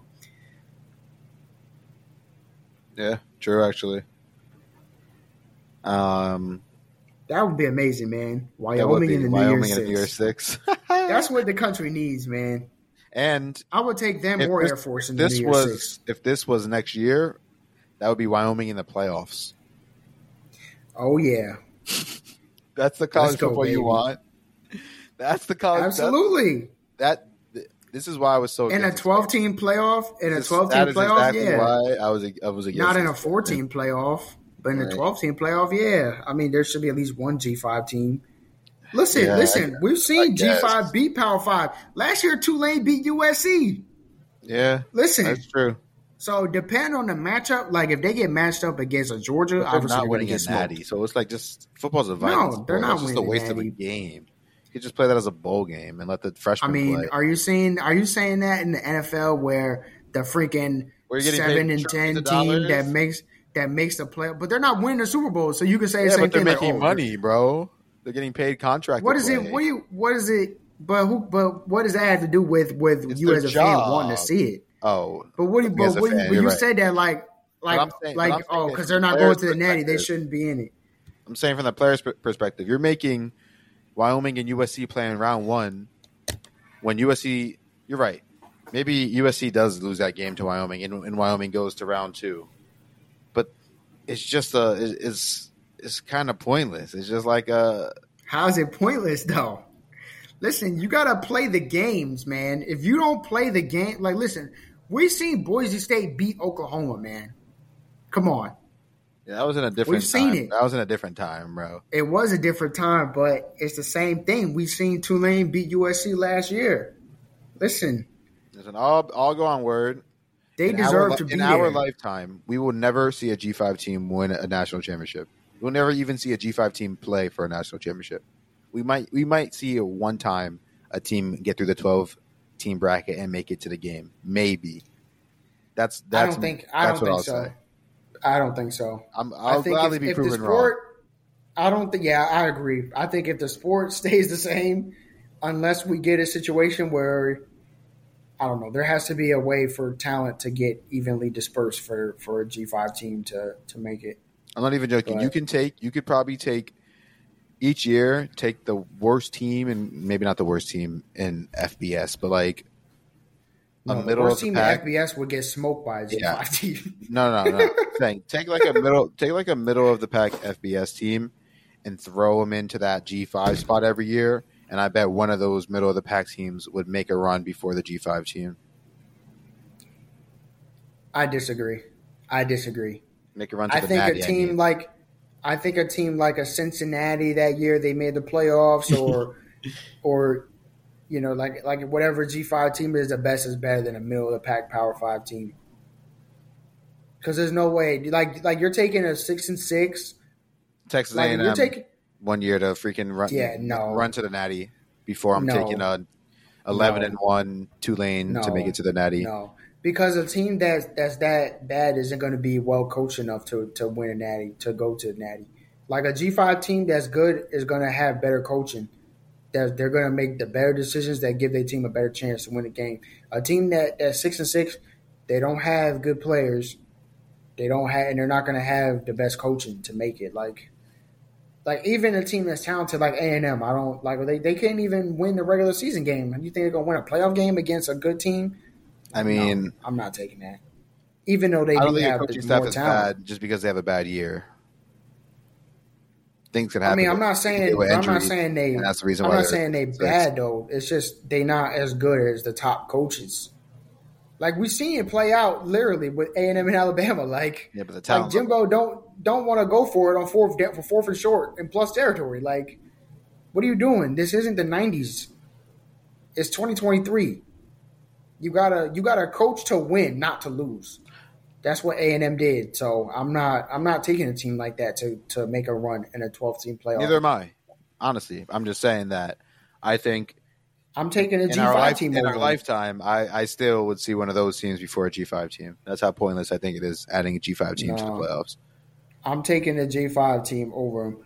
Yeah, maybe we'll get Because a super elite G5 team one of these years, like you said, like a Cincinnati that'll maybe can make a run potentially, but that's going to be rare in my opinion. Oh, it's going to be rare, but Because I got it more won't be faith rare in that they'll them. be in. I think we'll see a lot of G5s because aren't like after I the think first one- 8 slots are all the at large. So whoever is just ranked high at Yeah. the end. Yeah. So that could be anybody. That could be 4 Well, G5 and it's teams the- technically. And it's the 5 highest ranked conference champions. That doesn't guarantee that it's to all Power 5 conference champions. At least until 2026 when they redo the rules. But that's what it says. It says the highest 5 ranked conference champions get in. So if one of these teams has like an 8-4 conference champion, there's going to be a G5 team in there. There's going to be the over. Mountain West champion in there or Yeah. something. So you never know. It's true. But all right, that's gonna do it for our game recaps, I believe, unless we missed a game. Well, my Western Kentucky Hilltoppers won, and my UTSA Roadrunners won. So Rutgers lost, let's unfortunately. What else we got going on? Clemson barely beat Wake Forest. I didn't watch that game at all, but I don't even want to watch the highlights of that ugly ass. Yeah, Clemson is. Like, what's going on there? And they won at least. I'll pat them on the back for that. Florida beat Vanderbilt 38-14. We didn't talk about my Gators. Finally Talk about your Gators. Finally won a game that we were supposed to win. How we were supposed to win it. Montrell Johnson ran the ball for 135 yards. Defense was all over the place. They got off. Will Shepard had that one touchdown pass, but like he yanked my DB's face mask. It should have been an offensive face mask, and they should have called it back. Like that was a foo-foo ass touchdown. So we pretty much shut everything else down. It's Vandy though, but they cooked us last year, so that was definitely a little bit of a revenge game. Feels good to win on homecoming. Felt like a little bit of a get-right game. We were missing our starting center and left tackle, and we were also missing Trevor Etienne. So whenever you're missing three important players like that, playing an SEC opponent, it's a little bit nerve-wracking. I thought the SEC had depth. But we had depth, so we were able to get it done. And we were able to get those guys some more necessary reps as well. A lot of young guys making plays as usual. That's really just a theme of Florida this year, man. We're just a young-ass team, bro. Like, we have seniors and experience throughout the team, our center, our starting center, our guard, one of our tackles, our quarterback, obviously. They're all upperclassmen. Ricky Pearsall is an upperclassman. But our defense, very few. We have a couple upperclassmen on the defensive line, and outside on the corners. But outside of that, man, there's a lot of Utes running around, a lot of Jits making plays out there for my Gators. Graham Mertz, 30 for 36, 254 yards, 3 touchdowns. This kid, he's good, man. He's not great. I want to see him throw the ball down the field. That's why his completion percentage is so high, because he only throws the ball to receivers he knows he can complete the pass to, which is good, right? Take what the defense gives you. But we get South Carolina next week on the road. We got Georgia coming up, LSU coming up. We're going to need to push the ball down the field to score some points in those games. So still looking for that. I'm looking for us to get healthy. But I think if we get healthy on the offensive line, we get ETN back, and we can start connecting on those long passes, I think we'll be all right, and we can win some games. Obviously, we can't let anybody run the ball on us like Kentucky did again this year. But like I said, I'm not really worried about that. I don't know what the hell that was against Kentucky, but I think that's just going to be like a one-time thing for us this year. I think Georgia and LSU obviously are going to be able to score some points on us, but I don't think it'll be as egregious as that Kentucky game. So feeling good about my Gators, man. 4-2. Vegas said we were expect to get like 5 or 6 wins this year. A lot of people were shitting on us, saying that's all we were going to do, is get 5 or 6 wins, if that. And we're already at 4, man. So we got like the 4th ranked recruiting class in the country, 3rd ranked recruiting class in the country. I always said if we could win 8 games, even if we win 7 games, I'm pretty sure we'll be able to keep a top 5 recruiting class, and we'll continue to load up and become very dangerous in the future. So I think that should be our goal. Find 7 to 8 wins, make sure our recruiting class doesn't implode, and we'll be fine. If we wind up losing a whole shit ton of games coming up here, we're definitely going to lose a lot of recruits, and then we're going to be back at square one. So a very important stretch of games here for my Gators. We go at South Carolina, bye week, versus Georgia, and then I think we're home at Arkansas after that. I don't know for sure, but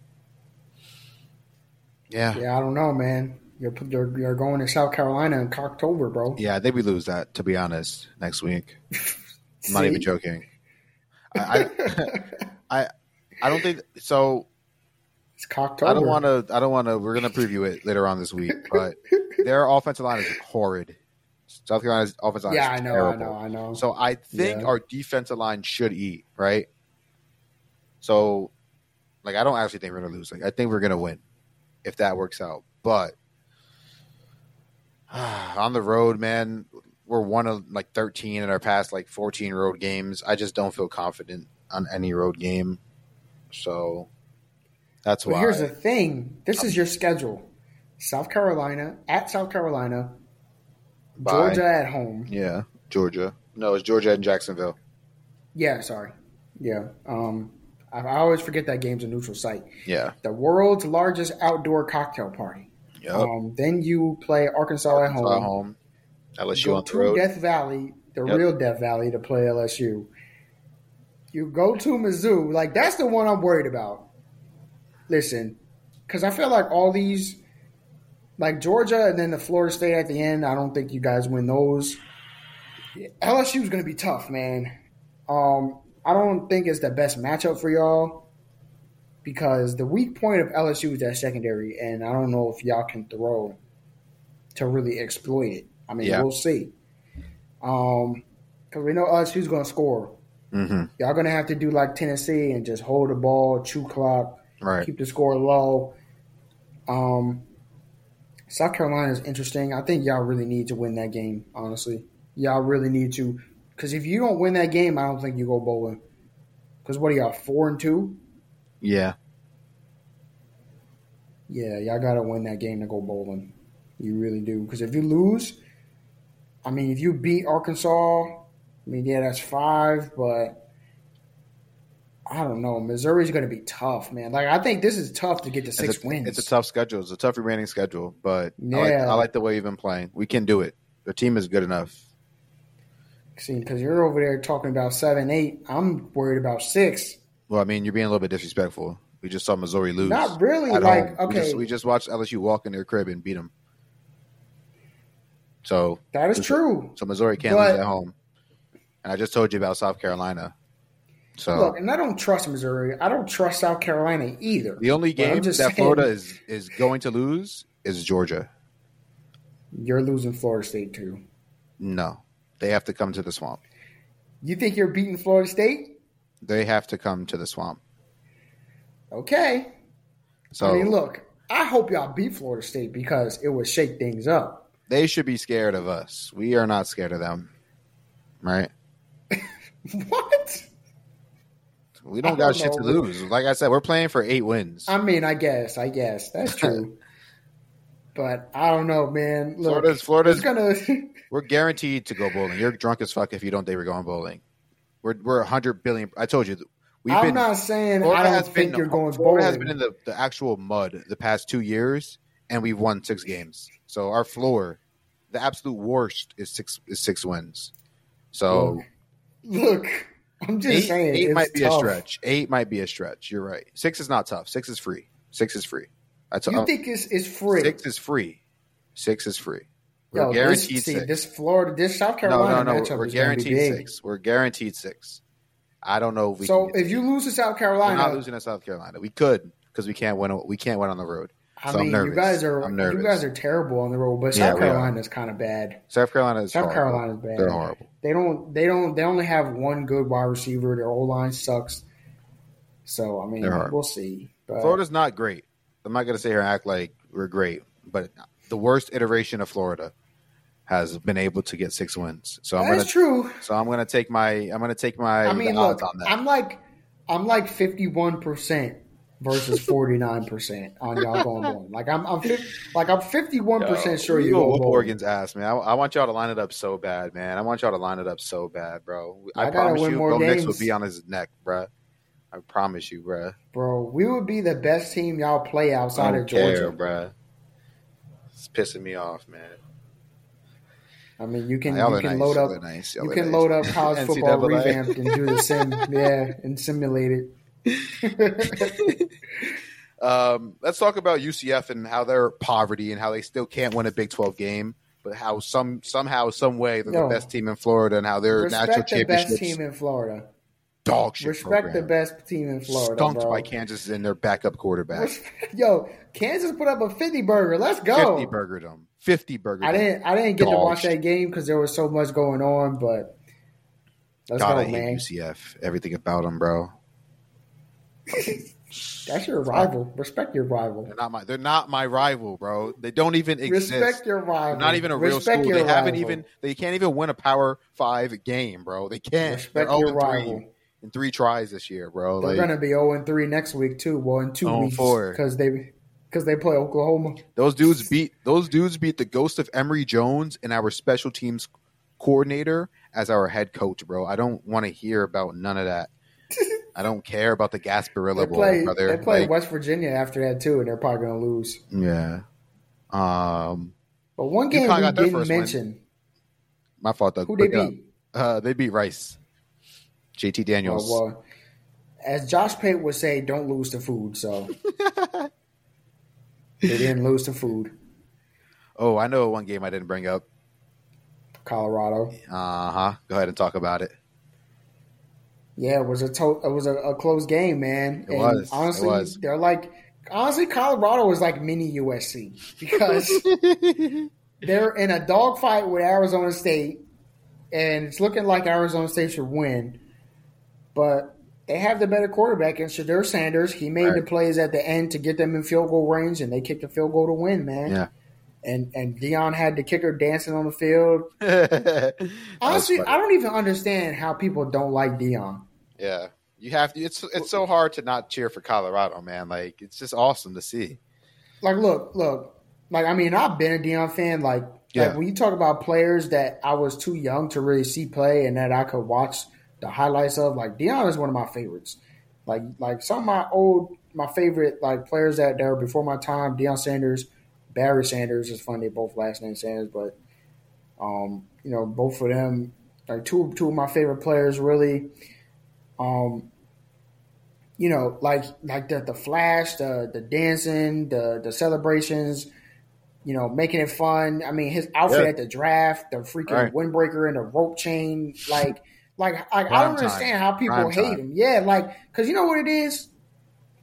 If you black and you confident, right, and you're good, and you back up your trash talk, I mean, the guy's playing baseball and football at the same time, man, people don't like that.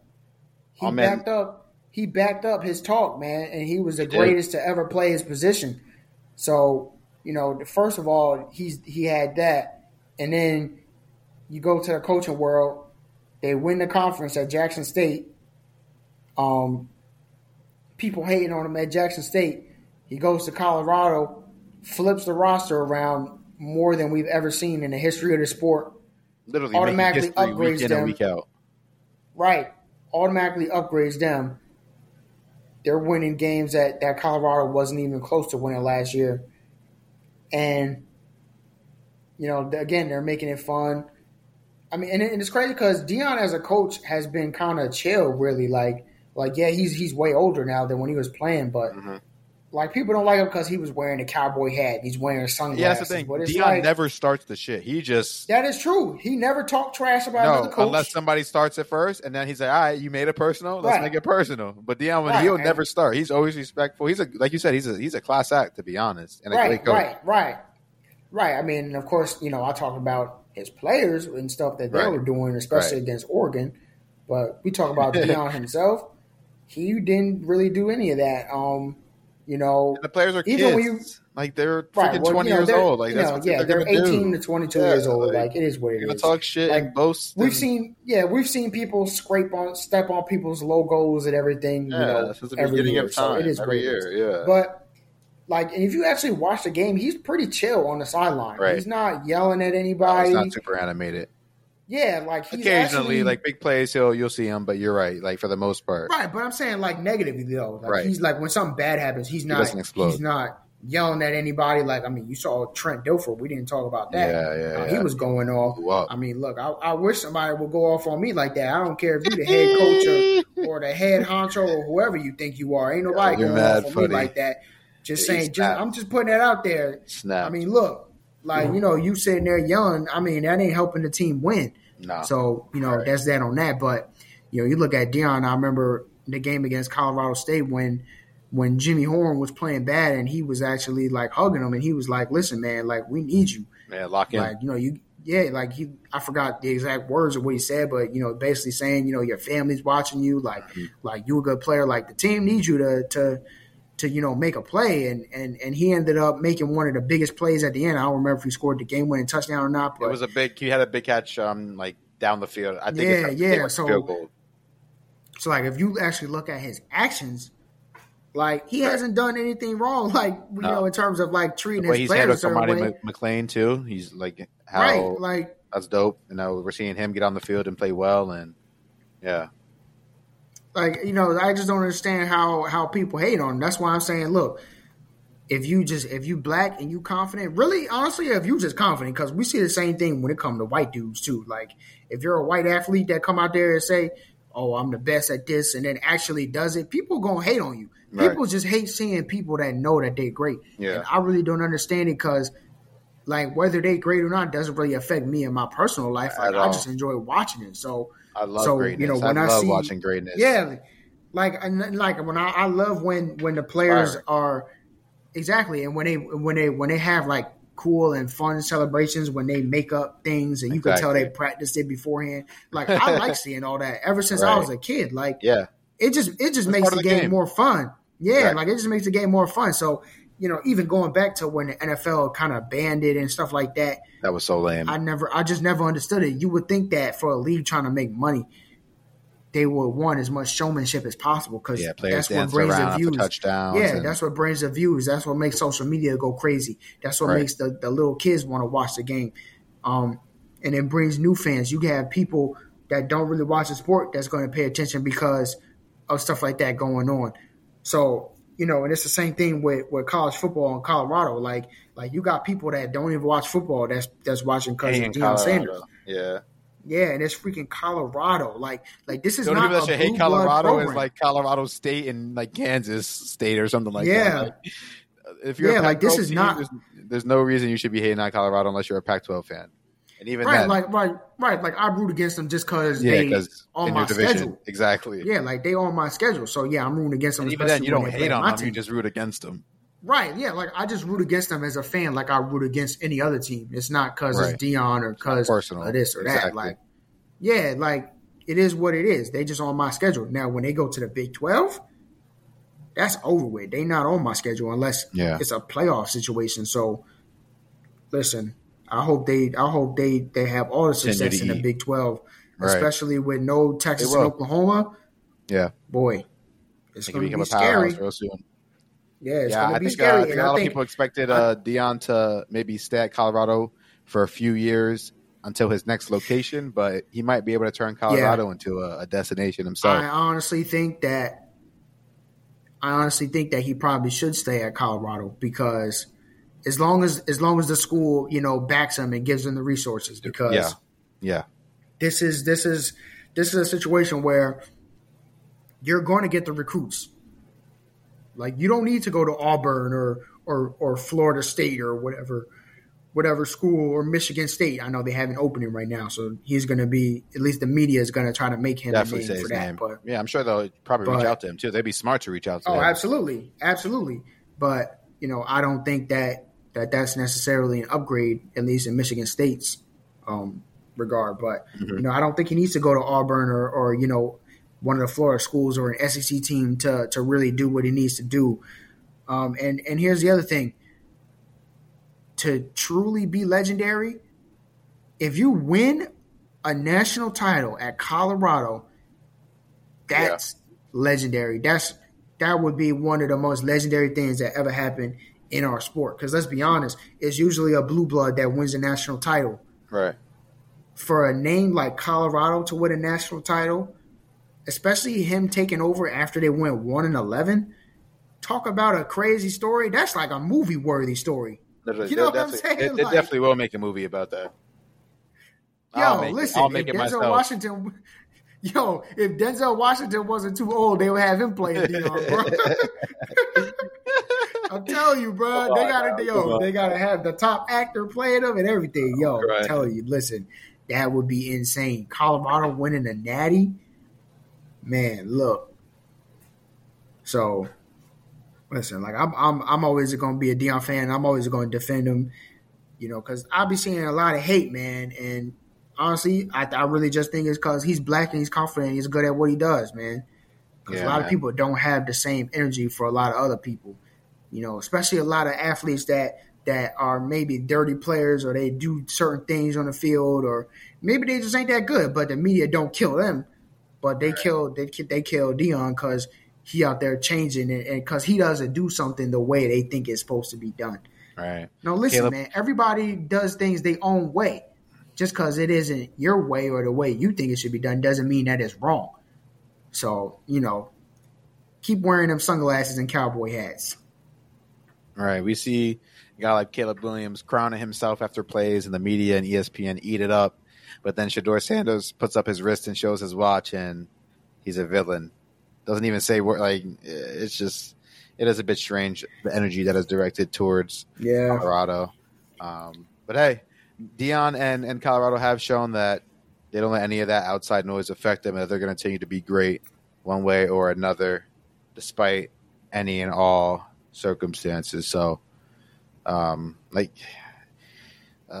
win, close game. Definitely not a game you want to be that close against that team, Arizona State. But hey, they'll take it. A win is a win. And this was a big game because now I think their chances of going bowling are way up.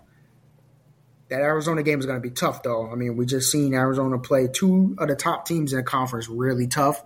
Yeah. And honestly, I think they just need to start the backup quarterback. The backup quarterback for the rest of the season because Fafita, that was his name. That guy is way better than DeLauro. Honestly, he doesn't do the dumb mistakes like I said plenty of times. But I mean, Colorado has how many wins? What are they? 4-2. They lost to USC and Oregon. They play Stanford next week. They should win that. And after that, they play UCLA, Oregon State. I don't think they win those. I think they could beat UCLA and Oregon State. I don't think so. UCLA, first of all, both of those teams have way more talent, and they have way better defenses. UCLA does not have way more talent. Oregon State? Yes, they do. Oregon State does. Yes, they do. UCLA is not way better than Colorado. Yes, they do. No. Listen. Hell no. And UCLA plays Oregon State next week, so we're going to come back to Oregon this State this week. Or UCLA just played Oregon State. No, they play them. They play them this week coming up. UCLA? Yeah, they just played Wazoo. Oh yeah. Sorry. Okay. I'm tweaking. So listen, we're gonna come back to this conversation, but I think both UCLA and Oregon State are too good. I think they're too good. Oregon State will run all over. They'll run all over Colorado. Oregon State will run all over Colorado. What is UCLA going to do on offense to Colorado? What's Colorado's weakness? Run it, defense. Throw it. Hell no. Running. Listen. No. UCLA has a decent running back. I like him actually. What's his name? He's pretty good. I forgot. No, they're not going to be able to. No, hell no. Yes, I'm telling you, their defense. Look, this is going to be the second best defense they play behind Oregon. I'm telling you, bro. You're crazy. When they play a good defense, it's not going to be. They're not going to be able to get whatever they want on offense. I'm telling you, don't be surprised. Look, I think UCLA got that, but either way, I think it's going to come down to that game against Arizona, right?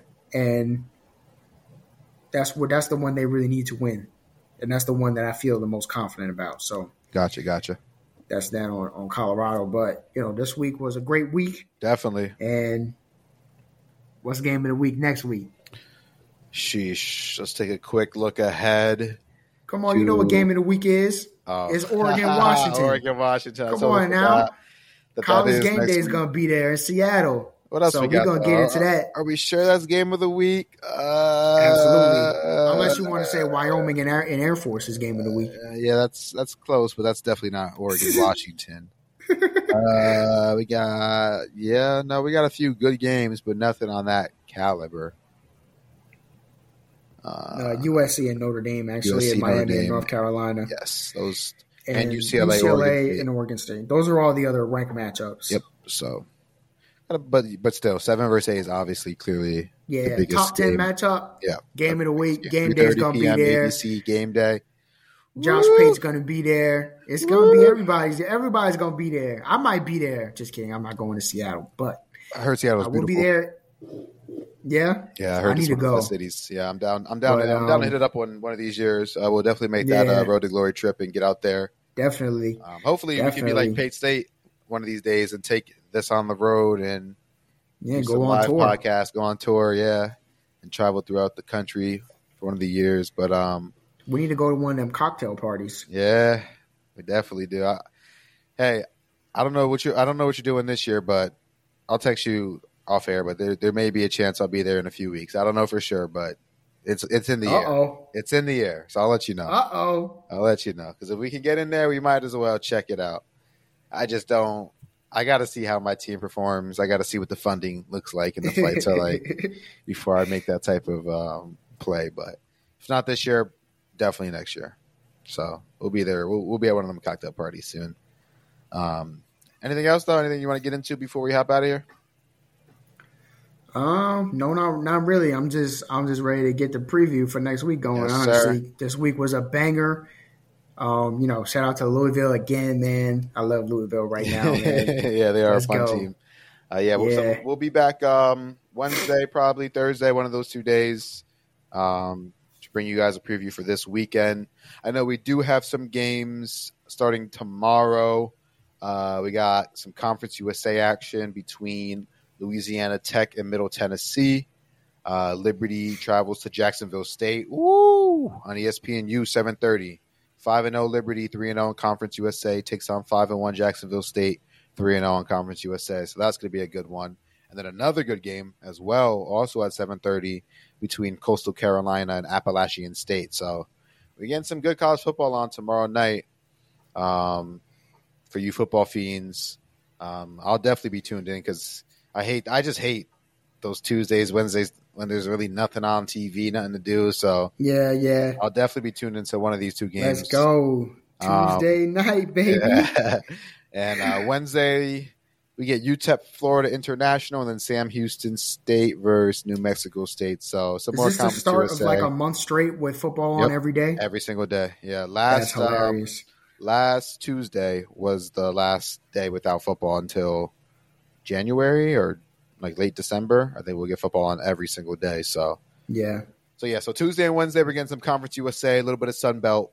Like I said, we'll see you guys probably Wednesday night or Thursday to preview Friday, Saturday, and all the rest of those matchups. But that Liberty Jacksonville State is kind of big. I mean, it's Liberty's huge. undefeated and Jacksonville State got one loss. Yeah, but they're also undefeated in conference. So Right.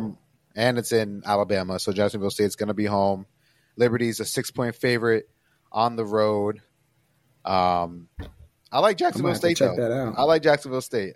I almost went to I haven't Liberty, watched though. either of these teams, so I'm gonna. That's some lore. I was almost a Liberty Flame. I almost committed. They were in my final. They were in my final two. I took a visit. I took actually 2 visits, one official, one unofficial.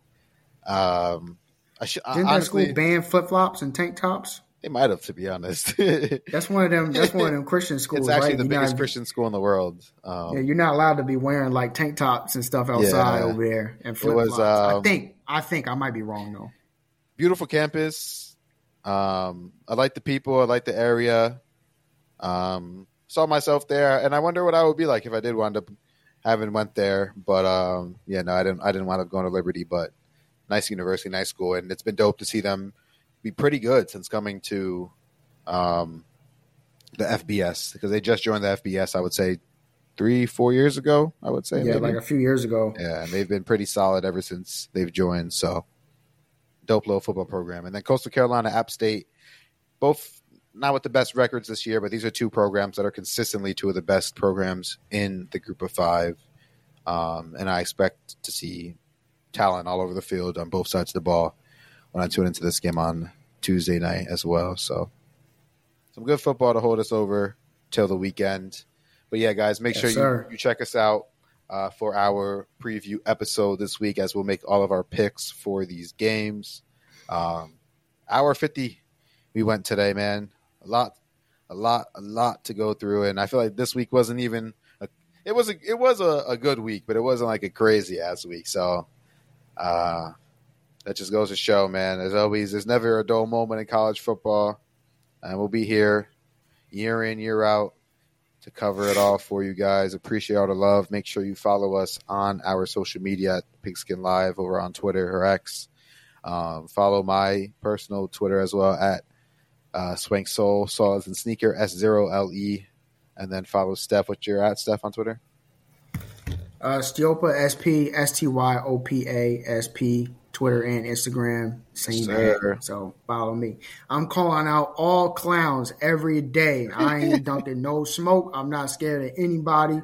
Man, I had to call out a clown today, but it wasn't even worth mentioning on here, man. It's a clown fiesta over on that app, filled with clown takes with people that don't actually watch. Especially when it comes to my Ducks, man. So it seems like there's a lot of clownery directed towards us for some reason. But we do a good job of calling people out, though. I gotta say, yeah, you do have a pretty solid the fandom is we pretty solid. A lot of people know each other, and it's like when one person needs help, we all kind of come to the rescue and swarm them. So, listen, man, if you be a clown at your own risk, cuz you're gonna mess with the flock of ducks. That's how ducks fly, man. They fly in the V. Ducks are soaring. The ducks are soaring. So yeah, careful. And now. we migrate. So let's go. Let's do it. Yeah, make sure you guys also like 5-star rating, whatever it is on whatever platform you're listening to us, whether that be Apple Podcast or Spotify. The Pigskin Live, you can search us on there to find us and all the rest of our episodes from the past few weeks and months since we've been doing this, and all the ratings and likes just really help us get the show out to the algorithm as well, and just help us grow and work towards monetization and ads and things of that nature that can just help us keep bringing this show to you. So appreciate all the love and the support for listening this deep. Appreciate it even if you only listen for 5 seconds. But until next time, go Gators. We'll catch y'all. Peace.